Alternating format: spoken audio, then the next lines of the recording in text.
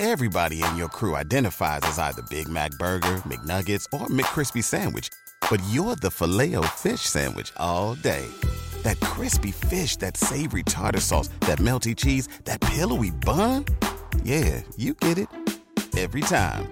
And if you love the Filet-O-Fish, right now you can catch two of the classics you love for just $6. Limited time only. Price and participation may vary. Cannot be combined with any other offer. Single item at regular price. Ba-da-ba-ba-ba. The Team Never Quit podcast is sponsored by Navy Federal Credit Union. Whether you're looking to buy your first car or your dream car, Navy Federal helps you cruise into the car you want with a monthly payment you can afford. Find out more at NavyFederal.org.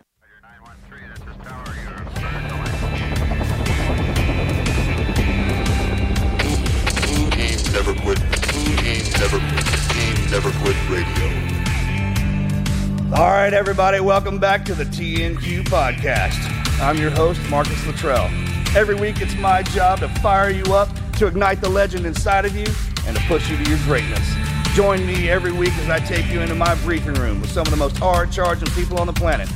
They're going to show you how to embrace the suck of life, teach you the values of working your ass off, and charge through whatever life throws at you. This is the Team Never Quit podcast. So buckle up, Buttercup.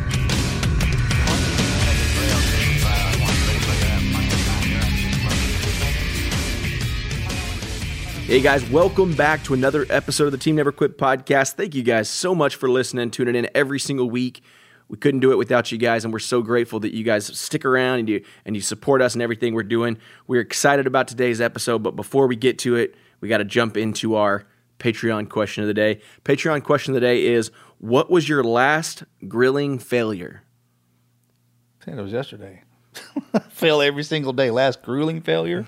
Grueling? I think it says grilling. Grilling? Grilling, like barbecue grill. Oh, grilling, like cooking grilling, failure. cooking, yeah. Oh. I thought you were saying grueling. Grueling. Grilling. Grilling. Dude, I had Leslie buy a big pork butt, and I got one of those ceramic cookers. It wasn't a big green egg, but it was something similar. And I had never used one before, and I thought I could set it on 225 and just leave let it go.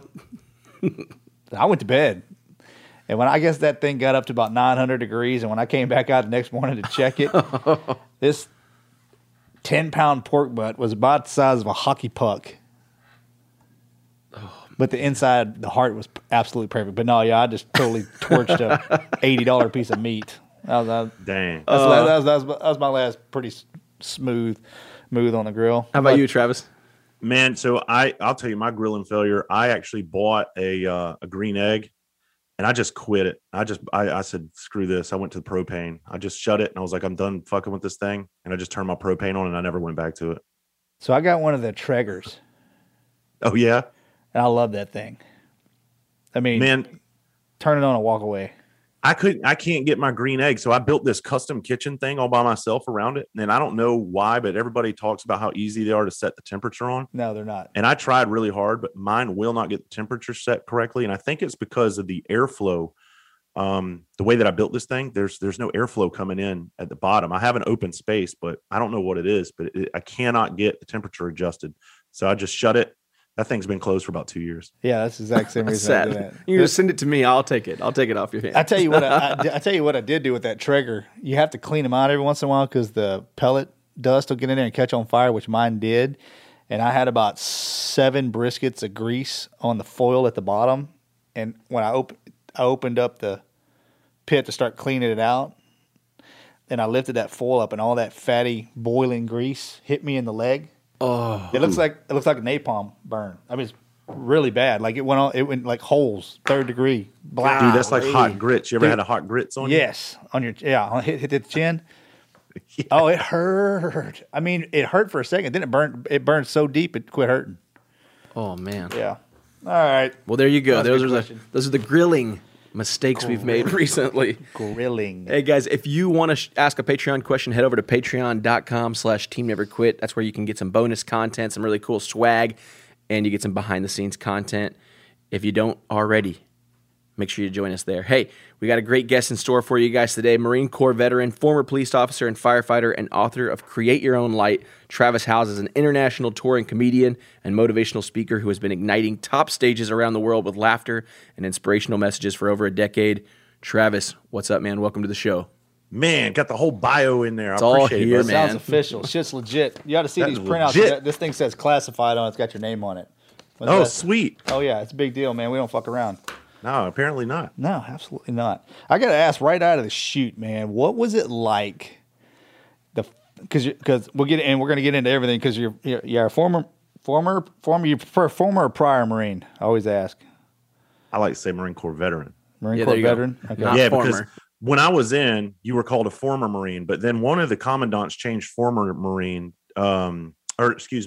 changed former Marine to you're always a Marine. Once a Marine, always a Marine kind of thing. So they don't say former anymore. Oh. Ex-Marine, some people go crazy when they hear ex-Marine. I'm not that dude. I don't get all crazy, but some people will kick your ass over shit like that. I don't. So it's former Marine now, or no, excuse me, and now it's still Marine Corps veteran. It's very fucking confusing. Okay. Whatever people say. Like I ask, one of my best friends he's the sergeant major out at First Bat now. Just took over. Really? Yeah, and he tune you up if you ex-Marine it. So this is a shout out. Yeah, he to get him. you. Oh, he's still to this day, and I'm a civilian. Kind of pisses me off. You do it just to poke him?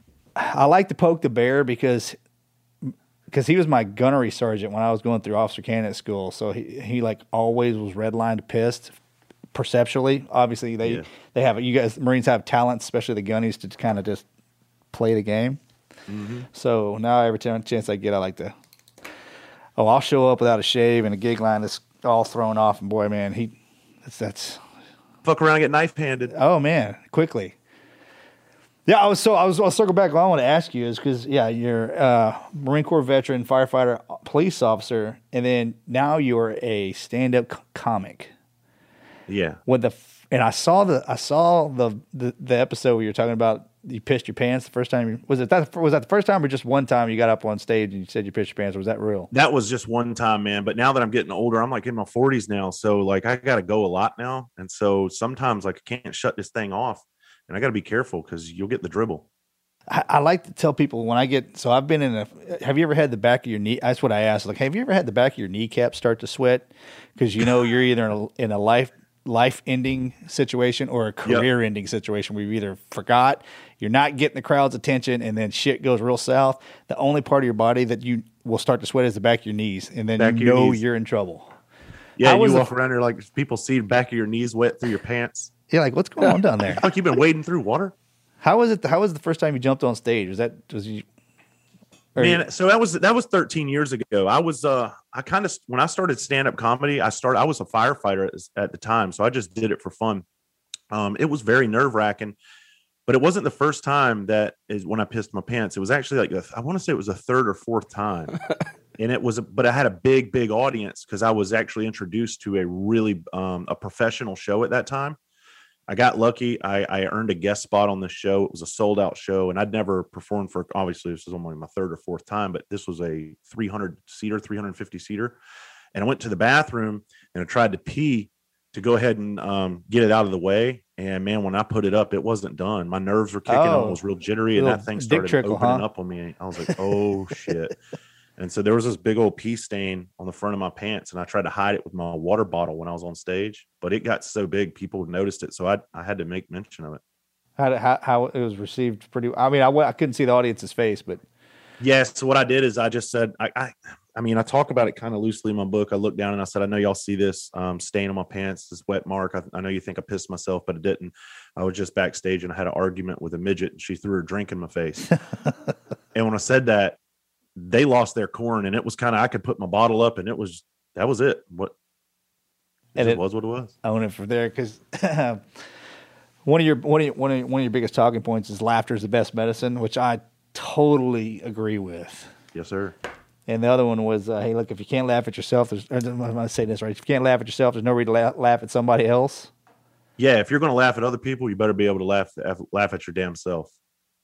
We get a lot of guys and girls that come through here that they talk about their anxiety, and especially anxiety in public speaking, or just anxiety after the wars or after their services, whether that's first responder or not. Do you feel that because I talked about post-traumatic stress, do you find that comedy is relieving those symptoms? So yeah, comedy is really cool for me, whether it's comedy or whether it's motivational speaking. Anytime I'm on that stage, the cool part and it's kind of like my farm. When I go to my farm, I go there to decompress.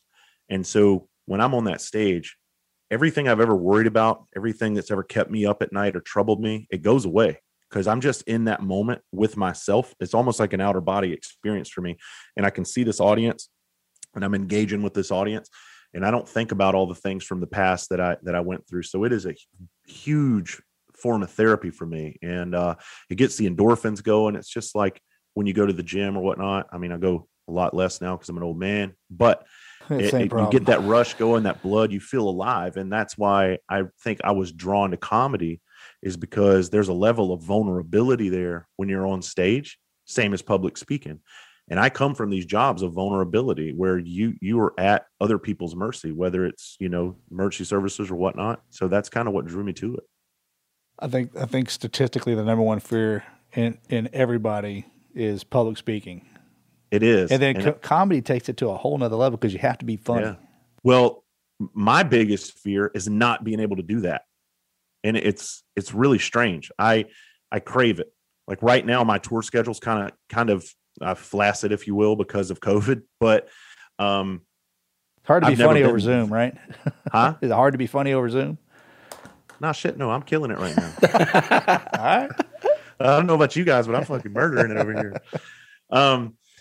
No, my schedule, it's slow right now with COVID. I was supposed to be out in Texas for a while too, but everything's just kind of dead in the water. And it's driving me crazy because I really want to be on that stage. I was just in Chattanooga and we had 3 sold out shows. One was almost.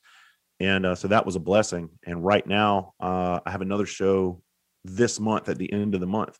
But normally I'm out every single weekend. When COVID isn't going, I'm usually a Thursday, Friday, Saturday, somewhere around the country. Let's go into Travis. Let's give a little background information before where you grew up, family, how you ended up where you are today. Man, that's $1 million question. I don't know how I got here. I'm super, super blessed to be in the position I am today, where I am today. I haven't obviously made it to the mountaintop, but like you say, every day is a grind. And I just kind of try to do a little bit better today than I did yesterday. And I do have shit days, but I remember those good days are ahead. So my brother says it very well. He's like, you know what? I quit having bad days, shit days, horrible days. I have character building days. Yeah, that's good. That's great. Yeah, I always like to share that because I say that now when people are like, yeah, bad days. Like, nope, I'm just having a character building day, and it's a very heavy one. That's right. And you got to recognize it, and then you got to work on it, and you got to build on it. Shit, I had one yesterday, and I had about an hour to myself where I had to think about everything, and then I could change the perspective of my day, or I could let the rest of the day go south. And I chose to change the perspective of it. And then usually it's all how you're looking at a situation. And I changed that, and my day just turned out great. Oh, there you go. There's an art to that, I think. Where'd you did you grow up in South Carolina? Yeah, man. So I grew up in a small town called Bluffton, South Carolina. It's not so small anymore, but when I lived there, it was just one kind of road running through, no red lights. We had one intersection with a stop sign, and everybody knew everybody. And it's nothing like that now. It's become a big tourist place on the East Coast. It's connected to Hilton Head Island, South Carolina. Yeah, I don't even recognize the place anymore. Yeah. Grew up brothers, sisters. What are we looking at? Family dynamic. I had one older sister, 3.5 years older. So I did a lot of Barbie doll shit when I was young, man. I grew up typical Marine. Grew up. Oh, there's one. There's one. Yeah, we're all questionable. It is what it is. So I think that's why I'm secure, because I also had an aunt. She was a stripper. This is a true story. And she would put this clip-on ponytail on the back of me and put me in these high heels and call me Traveline and make me dress around and act like I was dancing. And I couldn't have been fucking 8 years old. And my poor dad, man, he was like, I got 2 daughters over here. My aunt that was a stripper. This is a true story. This was all in the trailer park. That's bad. That's almost, I'm going to have to write that one down because that's almost as good as, hey, hold my beer. Yeah, that's right. Hey, man. That was all taking place in a little trashy trailer park I grew up in outside of a cornfield in Bluffton, South Carolina. So lots changed since then. Yeah, you got military in your family? Yeah, so no Marines. My grandfathers were both in the Army. One fought in Europe, and one was in the Normandy invasion. The other was in the island hopping campaigns. Oh, both sides. Nice. My uncle was in the Army. My father was Air Force, and I was the only one that went in the Marines. Good to talk you out. Your daddy sounds like the smart one if you join the Air Force. He was, man. He's definitely a lot smarter than me. That's what we tell everybody on our side too. Is like, look, hey, man, if we give you any advice, join the Air Force. I know that's what I would do today. You think I should be a Marine? Fuck no. Go in the Air Force. Absolutely not. You're Be a gonna be Marine. You go to the Marines. You're gonna be grinding for the rest of your life. You can't wash it off. Can't sleep it off. And, The Marine and your body's gonna hurt. You're gonna feel like a 95-year-old man when you're 43. Yeah, sound like an old Buick firing up first thing in the morning. That's right. So after high, you an athlete growing up? Yeah, so I played baseball, played all the sports, little league baseball, football. I raced dirt bikes. Man, shit, I was on a bowling league. Wow, you're the first. Right. Yeah, so I did all of that. But going into high school, I got out of sports because I was, more into chasing girls and cars and being an asshole class clown. I talk a lot about that in my book. So that's kind of. So you kind of comedy. You come up through comedy, right? I mean, just class clown, make the family laugh. I'm sure going into the department. Yeah, too. I was always center of attention, man, and it was like so. We watched a lot of Richard Pryor and Eddie Murphy when I was little, and my mom would she in the background she'd be like, "Don't let him watch that, or don't let him listen." And my dad's like, "Shut the fuck up! You'll hear it anyway." This is important shit right here. If you only have a 401k, you're not getting the most for retirement. Wait, what? Add a Robinhood IRA on top, then they'll boost it by 3%. You can do that? And if you transfer in any retirement account, you get 3% on top of that. Is there a limit to the match? No limit. Robinhood Gold gets you the biggest contribution match of any IRA on the market. Sign up for Robinhood Gold at Robinhood.com/boost by April 30th. Subscription fees apply. Investing involves risk. 3% match requires gold for 1 year from first match. Must keep IRA for 5 years. Match on transfers subject to additional terms and conditions. Robinhood Financial LLC, member SIPC. O'Reilly. You need parts? O'Reilly Auto Parts has parts. Need them fast? We've got fast. No matter what you need, we have thousands of professional parts people doing their part to make sure you have it. Product availability. Just one part that makes O'Reilly stand apart. The professional parts people. O'Reilly Auto Parts. Then I would go to school and I don't know what it was, man, but I craved that attention. And my father was a big disciplinarian. So when I would come home, it was risk versus reward. Like, how far do I want to push the envelope in school? Because I know I'm getting my ass whipped today. So it was just kind of feeling that out as I was growing up, and I actually learned to entertain in school pretty well, where I was one class clown in the 8th grade. And then again in my senior year of high school. See, looking back, that's a good thing. But when you got nominated and actually won class clown, your parents were probably like, dude, my father was so pissed. He was so disgusted with me. He was like, he said, great accomplishment that you bring on your family name, fucking class clown, not most likely to succeed, but class clown, really? And I felt like, because I was a daddy's boy, man, and like I never wanted to disappoint that man. He was everything to me. So I wanted to impress him, and I joined the Marines. I was like, fuck it, I'm gonna show you. I can be more than just a clown. Did you ask him about joining the Marines? You just joined and come home like, Dad, I'm gonna be a Marine. Nah, I think he didn't. I just joined. I think he knew, because I talked about it a lot. I grew up right there across from Paris Island. I grew up literally outside those gates, like fucking 10 miles away. Oof. We played little league football games on Paris Island all the time. Yeah. And I would watch recruits out there getting smoked. And from being a little guy, I don't know what it was, but I was always drawn to that. I wanted that. So after high school, you went straight into the Corps, or did you give it some time? No, man, I gave it a summer, and that was it. So I graduated in May, and I was in boot camp August 19th of 1996, and I was on my way. How long? What was your MOS? I was 0311 infantry. You like it? I loved it, man. Honestly, it was a time of my life, and it was. I got out before all the wars. I got out in 2000, but we got to do some really cool stuff. Got to experience a lot of cool things. And that when I think of Marine, I think of everything that I got to do in the infantry, all the cool stuff you get to do. I didn't just sit on a base for 4 years and do nothing. I mean, we traveled everywhere. We got to ride in helicopters, jump out of them things, rappel out of them, and do cool shit, jump out of boats into the water, and just, I mean, it was just like a big boys club, and I absolutely loved it. Were you out at Pendleton or Lejeune? I was in Lejeune, man. Okay. Yeah. With the mosquitoes and shit. Oh, yeah. I've been through there a time or three. I've also been in Pendleton quite a bit. Now, honestly, the weather in Pendleton, I think, has got it hands down. But Yeah, it does. There's inside the Marine Corps, there's different kinds of Marines. You got Guantanamo Marines, Pendleton Marines, Lejeune Marines. Sometimes they cross-pollinate, and you get like Cherry Point or whatever. Yep. Well, so when you're talking about Cherry Point, now you got Air Wing Marines, and so there's like a different Marine Corps. There's the fleet, there's the infantry guys, and then there's the Air Wing. And Air Wing dudes are cool. We all envied them because they had long hair and they looked like civilians and shit all the time, and they were just more relaxed. And then over there on our side, it wasn't as relaxed. It was more structured, and it was more Marine Corps-esque, if you will. Absolutely. We enjoyed that. We had a sense of pride in that, but at the same time, we also envied the other side. Like, man, wish we could relax a little bit like that. They call it swing with the wing. I've never heard that. But I tell you what, when I was going through sniper school, we had beards, long hair, sunglasses on our head, hat on backwards, walking around with a desert cami bottom and a green T-shirt, and that's it, with like cami paint on our face. We walk into the exchange, and those Marines in Pendleton would lose their fucking minds. They'd lose it, wouldn't they? Oh my God! Of course, I was young and stupid. I just kind of poked the bear, which was not cool. You know, you never really need to do that to a gunny. But anyway, I get what you're saying. I never noticed that the Air Wing and the Marine Corps they're different. Yeah, they're so different, man. And I have a story. I was at 29 Palms. We were doing CAX, combined arms exercise.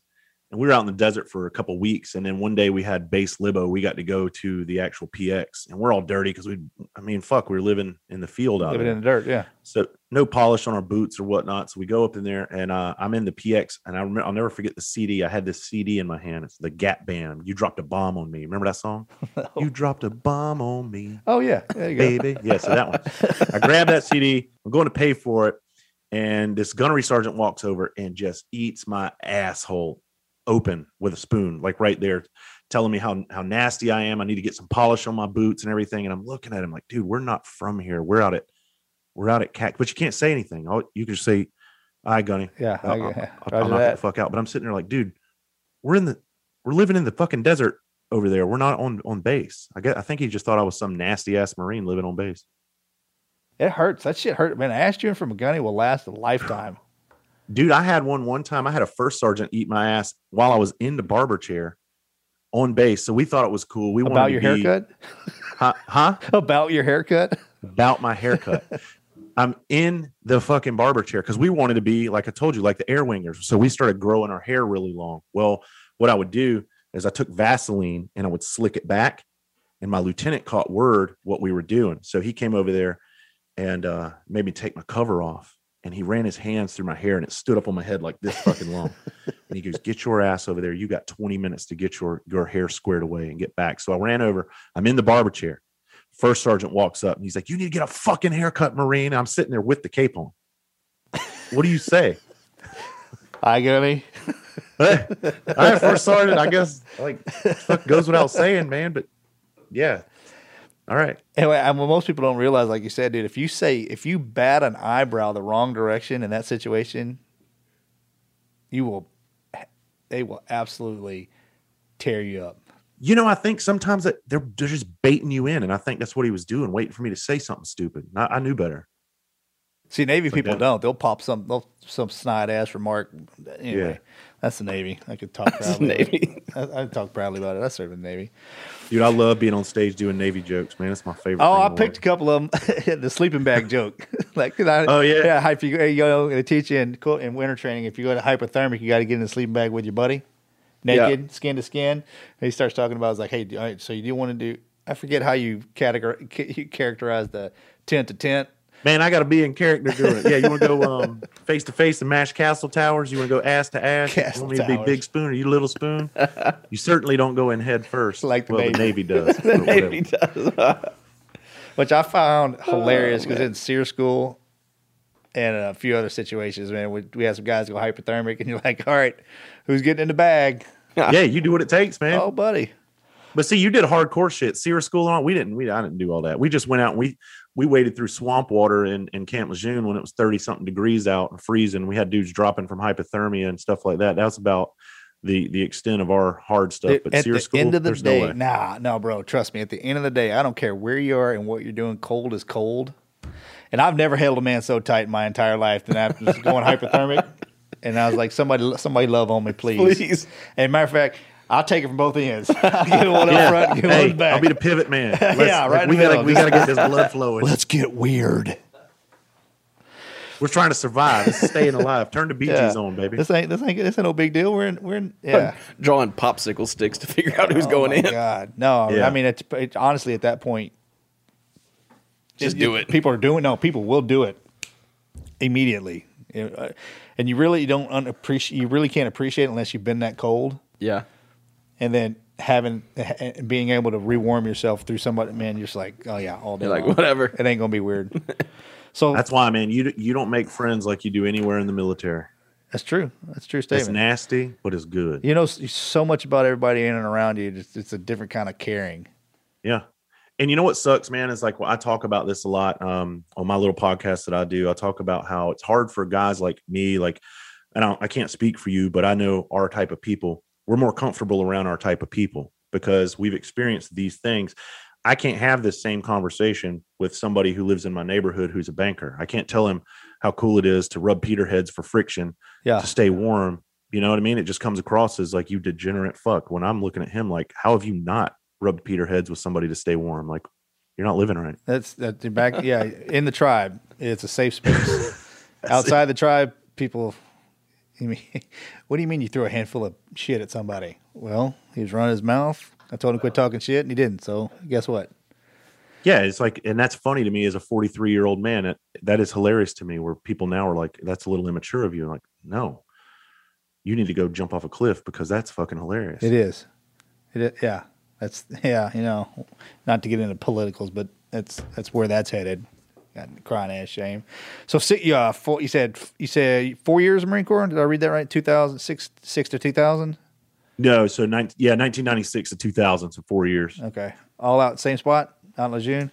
Yeah, Lejeune. We pumped out twice. Nothing exciting. Just a couple med floats. We went over Southwest Asia, nice. Down in the Caribbean. So, yeah. So what did you do when you got out? Got out, I became a fireman. I grew up hanging around the firehouses, and all my buddies were still firemen back home. And so I went back, and I was naturally just pulled into that world because it was a perfect fit for me. Dudes were like me; they're playing jokes of grown ass men running around the fire station half naked, laughing at each other. Firefighters are sadistic. I got to have some of that in my life, not the naked men, but that too, but just the nonstop. I need a glimpse of that every once in a while. The nonstop fuckery. I had to have that. Get ahead of the postage rate increases this year with Stamps.com. It's like your own personal post office. Sign up with promo code PROGRAM for a 4-week trial, plus free postage and a free digital scale. No long-term commitments or contracts. That's Stamps.com, code PROGRAM. With LinkedIn Jobs, we tap into a network of more than 1 billion professionals to help you find quality professionals quickly and easily for any role you need. Marketing wizards? Found them. Software engineers? Found. That project manager I could never seem to hire? And found. LinkedIn Jobs quickly matches your roles with candidates with the right skills and experience. In fact, 86% of small businesses get a qualified candidate within 24 hours. Post your first job for free and get started at linkedin.com/spoken. That's linkedin.com/spoken. Terms and conditions apply. See, people think that the military people are sick and demented, disgusted, and just out of control with the pranks that we play on each other.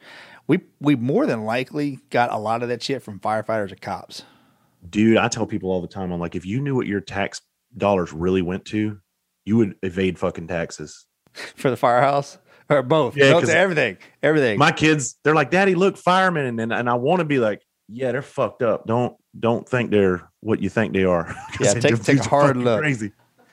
Yeah, one of the best pranks I've ever heard of, and I never did it to anybody, but they say if you heat they used to do it at one of my closest buddies' firehouse, where the rookies would come in for the first time and fall asleep in the bunk room. They'd heat a wrought iron skillet up as hot as it could go, and then apparently if you dump cracked pepper in a raging hot skillet, it turns into pepper gas. Really, I didn't know. And they'd heat that skillet up, open the door, dump that pepper in, and slide it into that bunk room while somebody's in there asleep. He's like, that's the funniest shit you ever seen. It's horrible, but it's the funniest shit you ever seen. I can tell you two of the pranks, the best pranks I ever heard that took place in my departments. I wasn't on these pranks, but these are true stories that happened, if you'd like to hear them. Absolutely. So one involved a chainsaw. I've told this story before, and the other one's a little nasty. I'm going to tell it anyway. Tell it anyway. Spare no expense or detail. Yeah, you guys have editing capabilities on here, so that's up to you what you do with it. So first one was a paramedic. He was in the firehouse, and this guy was an annoying motherfucker. I knew him, so he was an easy target. So what the guys did one night, I wasn't there, but this did happen. They tied him down in the middle of the night, turned off all the lights, came in with candles, like they were having a seance, and then they walked in with a chainsaw running. And the guy's screaming, "All right, dickheads, knock it off. And they acted like they were going to lay that chainsaw on his chest. Well, then they turned the chainsaw off, and one of them goes, "Shit, it's out of gas. Hang on." So he walked out of the room like he was going to go put gas in it. The guy's screaming. Now he's pissed. What he had another chainsaw outside, and they took the chain off. It was just the bar. Fires it up, walks in, and it's dark. He couldn't see. He's running it, and he lays it on the chest. The guy had a fucking massive heart attack and almost died. They had to actually rush him to the hospital. True story. Serious? Swear to God. The guy, shit. We can talk afterwards, and I can give you some more details, but I got to be careful. But the guy ended up suing the town, and he got a big lawsuit out of that. You think? Oh, my God. Yeah. You ever watch that Vet TV that old boy those guys created? Dude, I was supposed to one of their people reached out. I was supposed to go do 3 events with them, but it just never happened because of COVID or whatnot. But dude, yeah, that's crazy stuff. And I was excited to do it. But is so spot on. Yeah, it is. And I showed my brother, and I showed my wife. She's like, I don't get. Mark's and I are belly laughing. And then we show the wives, and they're like, that's the, They don't get it, right? Nobody gets it, dude. And they hit it on the head when they say, "Hey, look, only military people need to be on this site because only military people are going to get the humor in this." That's right. Well, firefighters. Well, no, we kind of take it to a different level when we're on a boat. Dude, my wife is the same way. She's a very good Southern girl. She comes from a really good family. Not like me. I'm trashy as fuck. I'm rough as shit around the edges. I like to talk shit. I will say the most outlandish stuff, and she looks at me like, "What in the fuck is wrong with you?" And I'm just laughing by myself. And I'm like, "How are you not laughing at this? Is great." I get the same shit. I say something in front of Leslie. I was just like, "Yeah, I'll just take that one. I know it's funny." Hey, be honest. You ever do this? Like, just reach down after a rough day and be like, "Check it out. You know you want some of that." I'm at the age now. For some reason, my wife could smell me coming. She's like, "Don't even come in this room." Hit the shower. But you're a cop too. You got kind of like a trifecta, man. You're a cop, a firefighter, and a Marine. I was a cop in the early 2000s, and I was a cop when being a cop, you could still be an effective police officer, and you didn't have to worry about cell phone cameras ruining your life or your career. You could actually go out and do your job, and we did it appropriately. But it was out of control back then on how much stuff was really going on. And the way that we were able to police versus how cops have to police now, I don't know how anybody. I love cops. I work with cops all the time. I speak to cops all over this country, and I commend them. And I just don't know how they're able to do this job with their hands tied the way that they are. Look, when somebody does something wrong, and I don't get political, I'm never political. When they do something, when wrong is wrong, I don't give a fuck who you are. And if you're wrong for it, you gotta pay the price for that. There's consequences to our actions as human beings, whether you're in law enforcement or you're a civilian, right? So I'm just saying, like, now, that job used to be fun. It can't be fun anymore. No. I teach police officers at the university up the street, and police chiefs and executive level, and I feel for them. Yeah. They're the most hated people in the country, most likely, depending on the day, what day of week it is. And I always give them the satisfaction, I hope, by saying, hey, look, I served my country, I went overseas, but I got to come home, take my uniform off, chill out, get drunk, chase girls, do whatever I want to, act like an ass. And then a year and a half later, maybe I'd go back over. I was like, you guys get up every morning, put your badge on, walk out the door, and you deploy out your front door every morning. I was like, and you don't stop. That's funny you say that, because when I speak to merch services, I talk about that all the time. And I'm like, when the military deploys, they go over, they leave that shit over there. Of course, they bring some of that baggage back, but they don't have to live and thrive in the environment that fucked them up, And these cops, they have to go out there and be professional in an environment that is consistently fucking them up. And they have to make the right decision, the perfect decision every single time, in a split decision at that. You know, we sit here and talk about this all the time. We can Monday morning quarterback what somebody should have done in the heat of the moment. But if you've never had bullets flying at you, if you've never had a man fighting you for your weapon because he was going to kill you, you don't really have a fucking opinion, in my opinion. And nobody does, except for the individual on the X right then. Right. You can't tell somebody how they were feeling in that moment. They're like, well, he didn't feel like his life wasn't in it. How the fuck do you know his life wasn't in danger? I've fought for my life, and many, many times as a police officer, many times. And it's a scary fucking situation. And the hardest part about that is turning that shit off. And 5 minutes from them, you got to go to a fucking barking dog call. Right. And you got to be composed. You know, when all that juice is running through you, and you know what it's like when you're fighting for your fucking life. I do. And now you got to go and be the calm guy and separate a couple where a man just beat the shit out of a woman, and you got to be professional about it. You got to use your fucking manners. Make sure I check off all the courtesy boxes. You know what I mean? Like there's no time to decompress. I try to share that with people too. Sometimes I get the question, hey, you know, all these officers that have been, they get training, right? They get training all the time, training on this, that. And I was like, yes, they do. But I was like, even in the military at our level, we got trained every single day our entire career. And it never came close to the real thing. You see this new goofy shit they're doing in LaGrange, Georgia, and I don't know how true it is, but I saw it on police posts. They're training their officers to shoot, to not kill. That's a bad idea. That is so stupid. I don't mean that in a negative way. Shooting to wound now. That's what this is about to go to. People don't understand when somebody's literally trying to kill you, the worst thing you're going to do is give them the opportunity to do that. And shooting to wound. Well, we could talk about this all day. So we're getting off on a rant. Sorry, yeah, but no, we're you and I are on the same page.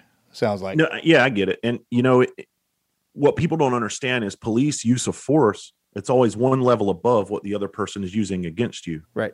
It's a stair step. Right. So if somebody wants to cause you serious bodily harm, which could include a broken arm, a police officer is authorized to use deadly force, because in that instance, if his arm becomes broken, he becomes incapacitated. His weapons could be used against him. So he shoots somebody. And I understand what that could look like from the public. Well, he wasn't being killed, but he could be. Could have been. Yeah. I want to circle back, if you don't mind sharing with us, because you were involved, if I'm reading correctly, a pretty nasty fire that kind of puts you in a place where a lot of our veterans and first responders were living. You want to talk a little bit about that? Is a sofa kept factory? Yeah, it's a tongue twister. It's 3 S's, Sofa Superstore Fire. Yeah. I tried to say it earlier. It's like, nah, forget it. Yeah, it's a tough one. So my whole life with emergency services, I was exposed to a lot of trauma in my years in emergency services. And first thing I always tell people is trauma is not a competition. I don't put my trauma on a pedestal over anybody's trauma, because there's people out there who have experienced a shit ton more than I have. But my trauma is my trauma. What I learned from it, what I experienced from it, is unique to me, right? So what I was able to do through all these years, just like most emergency responders, they're able to compartmentalize most of the traumas, or a lot of these traumas that they go to. And sometimes in this career, oftentimes there's an event that you can put a finger on that makes your mental filing cabinet of all of your traumas just spill out. And it sends you scrambling to like pack them back into this mental filing cabinet. And it leaves you scrambling, not knowing what to do. It leaves you with the survivor's guilt. It leaves you with all the questions of why, all these unanswered questions. It makes you do the things that I did, contemplate suicide, actually put suicidal actions into place with a gun in my mouth kind of thing. That event was what did that for me. And in the emergency services of a 30-year career, not everybody's going to have an event like that. And it may not be any one single event that leads somebody down that road. But what it is like I was talking about earlier, it's the lifelong deployment into the hot zone, right?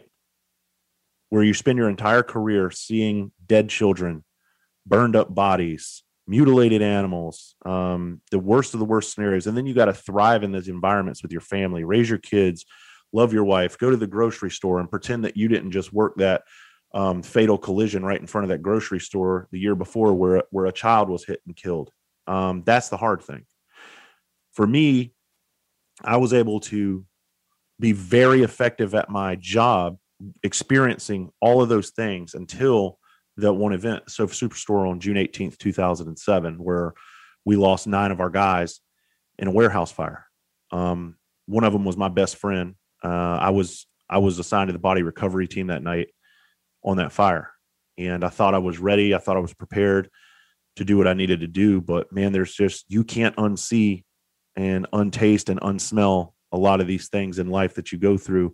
And I tell these first responders, it's different when it's people outside of this room, right? When it's, I'm not taking anything from it, but when it's civilians, it's a little bit different than when it's our own people, because it's personal.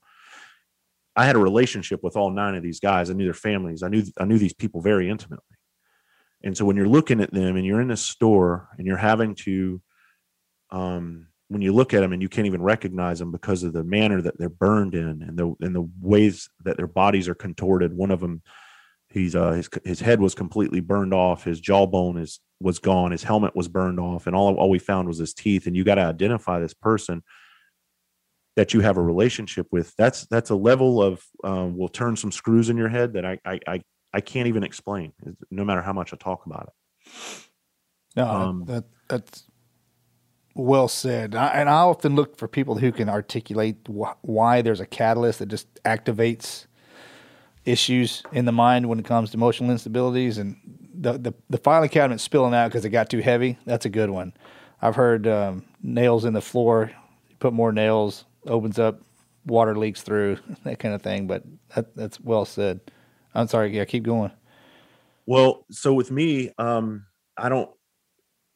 sometimes I'll talk about, in grim detail when I'm talking with these fire departments or these military personnel or police departments, but for sake of this, I don't think we really have to, but we had to locate all those guys that night. And so my best friend, Lewis Mulkey, was, and I always tell people he was my best friend. I wasn't his, right? He was just one of those dudes that you really looked up to this guy. He was a leader. But Lewis had a lot of dudes that loved him. And he took me under his wing when I was brand new at Engine 6. And I had a great relationship with him. Several years prior to this incident, I remember we were working a call. We were both on our knees where a man was murdered and set on fire. And we were both on our knees. And this guy's skin was all over our fire pants because we had to put the guy out with a hose because his body was engulfed in diesel fuel or gasoline. And when we put him out, we're on our knees and his skin sticking to our pants. And I remember we were pulling it off and we locked eyes and we're looking at each other like, what the fuck, And fast forward 4 or 5 years, I'm on my knees next to my friend Lewis, looking at him the same exact way. And no matter how much I talk about it, it's it never gets easy because that's the way I remember Lewis. And it's hard because when I see his picture, his real picture, I don't see him like that. I see him like that night where he's laying on his back with his face burned off and his eyeballs burned out of his head and his hands were missing and his arms are sticking up with just his arm bone, his radius and his ulna, with his his protective gear, the sleeves were burned off. His left leg's pinned underneath his right leg with a piece of iron across his leg, a piece of steel that trapped him, as he burned to death. And I had to identify him. And it's shit like that in emergency services where I tell these guys and girls, look, this can be your first day on the job or your last day on the job, but this shit can happen. And I tell them, if you don't think this can be your first day, my buddy Lewis had a fireman with him that day. That was that guy's first day out of the academy. That was his first real call. That was his first emergency service call going to on a fire truck in our city. Was 9 guys got killed and all of them burnt beyond recognition. God damn. So the shit can get real really quickly. And I don't care what city you're in. I know you guys just had that Houston firefighter on. I remember when that incident happened. I remember it very well.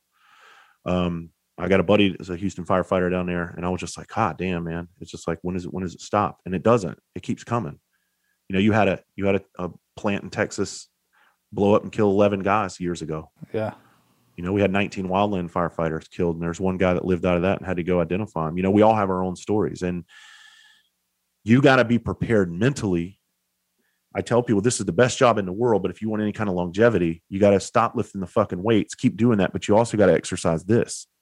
There you go. And you got to learn to use this. And it's no more this tough guy shit. And like you and your brother, you come from that tough guy culture, just like I do, where we used to just bury it. Fuck it. I'll deal with it.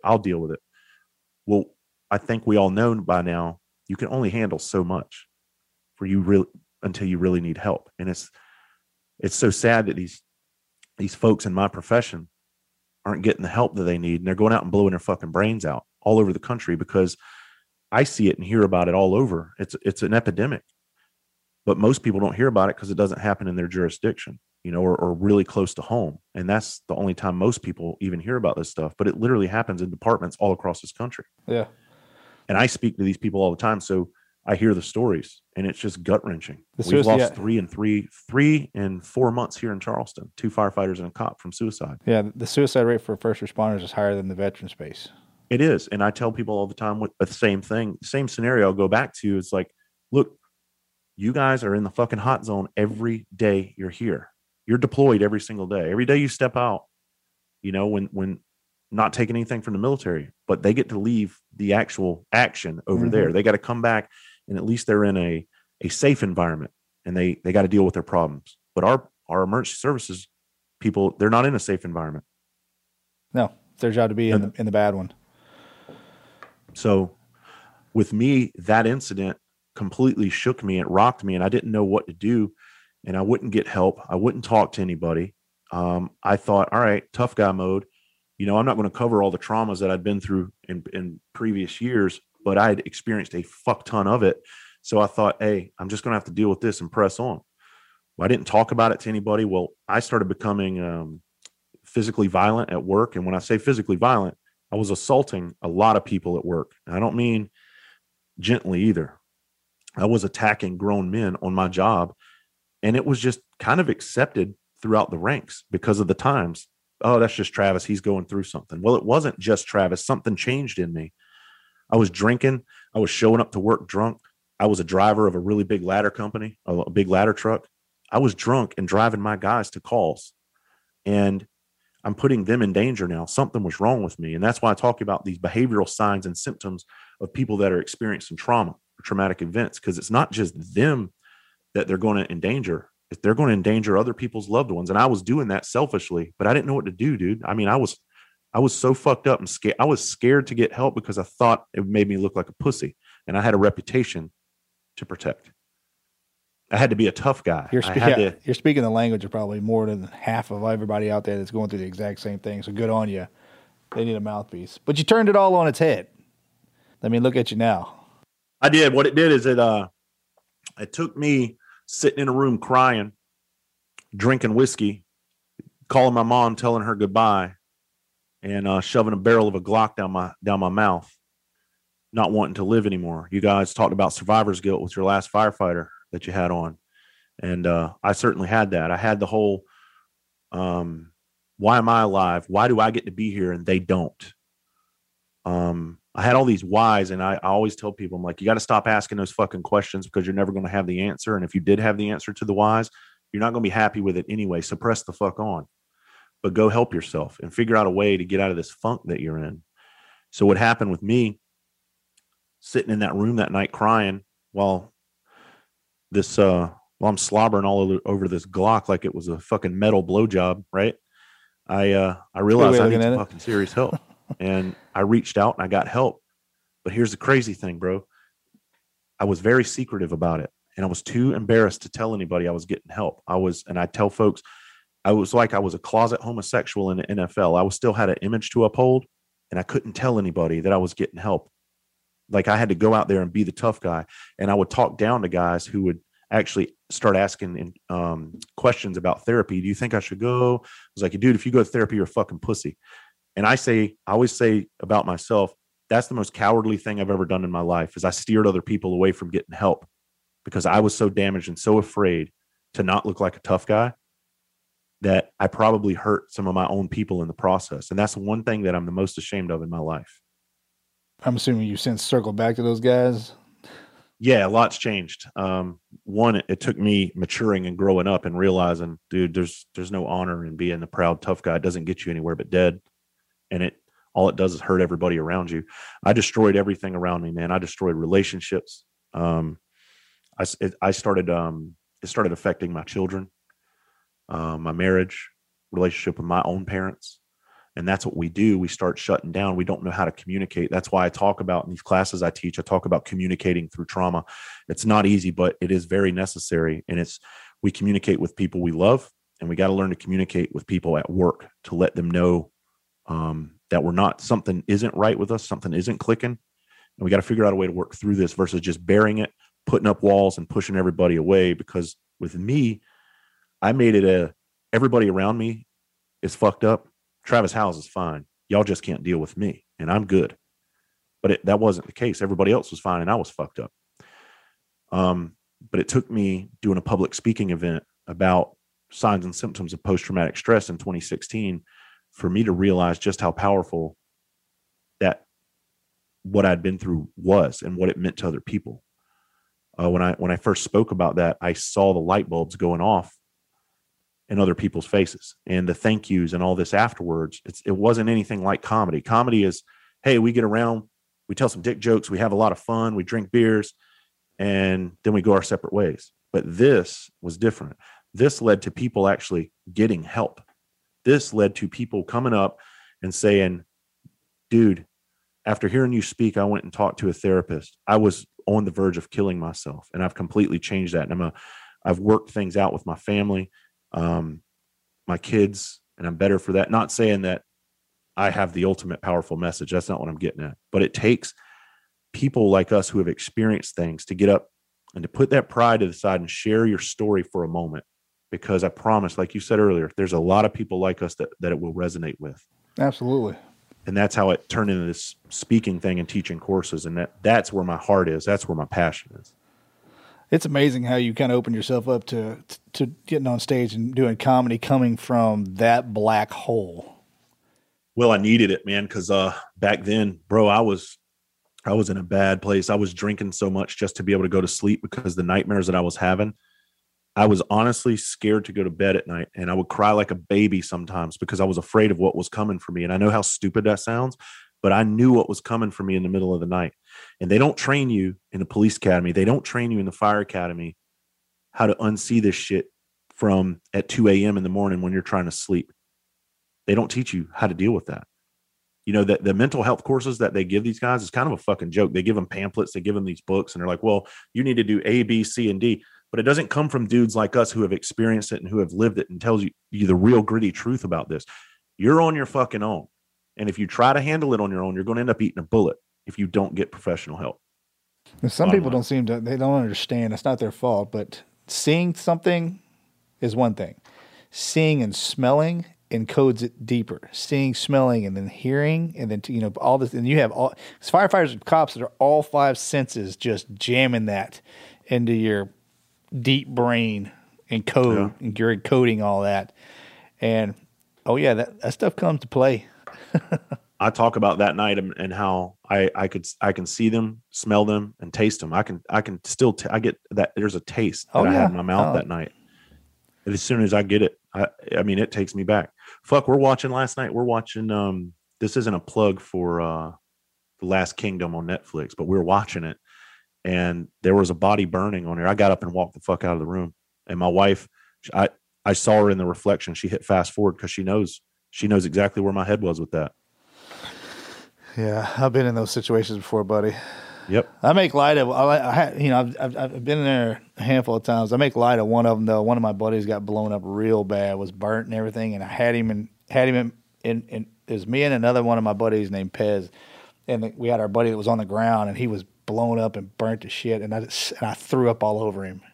Damn. Because of the smell, and then I looked at it because he was still conscious. And I was like, I'm so sorry I threw up on you.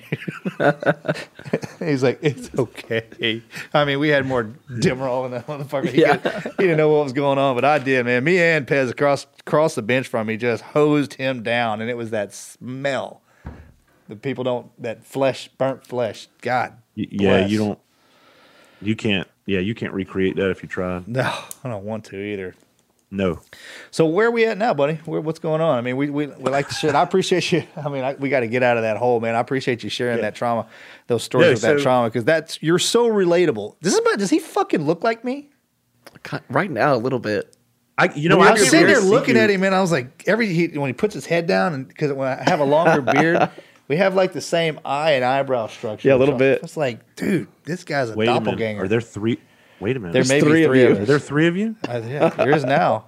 I call my daddy and make sure he's the real deal. We got to do a face to face, and we'll make a little picture montage. Collage. Well, I can't really see you. You're like off in the distance on the screen, so it's not blown up. So it's hard for me to see it. You're the better looking of the three, I promise.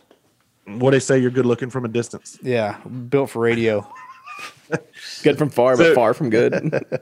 Well, to get out of that hole, man. So I'm excited now because, I talk about how when these shitty things happen in life, there's all these redirecting moments in life. And I was meant to be a firefighter. I knew I was going to be a firefighter for 30 years. I just knew that. I just gotten promoted, even though things were going shitty for me. But I got into an altercation at work that led to my demise at work. And I was told I couldn't be a fireman no more because the city knew that I was fucked up, man. I was severely fucked up.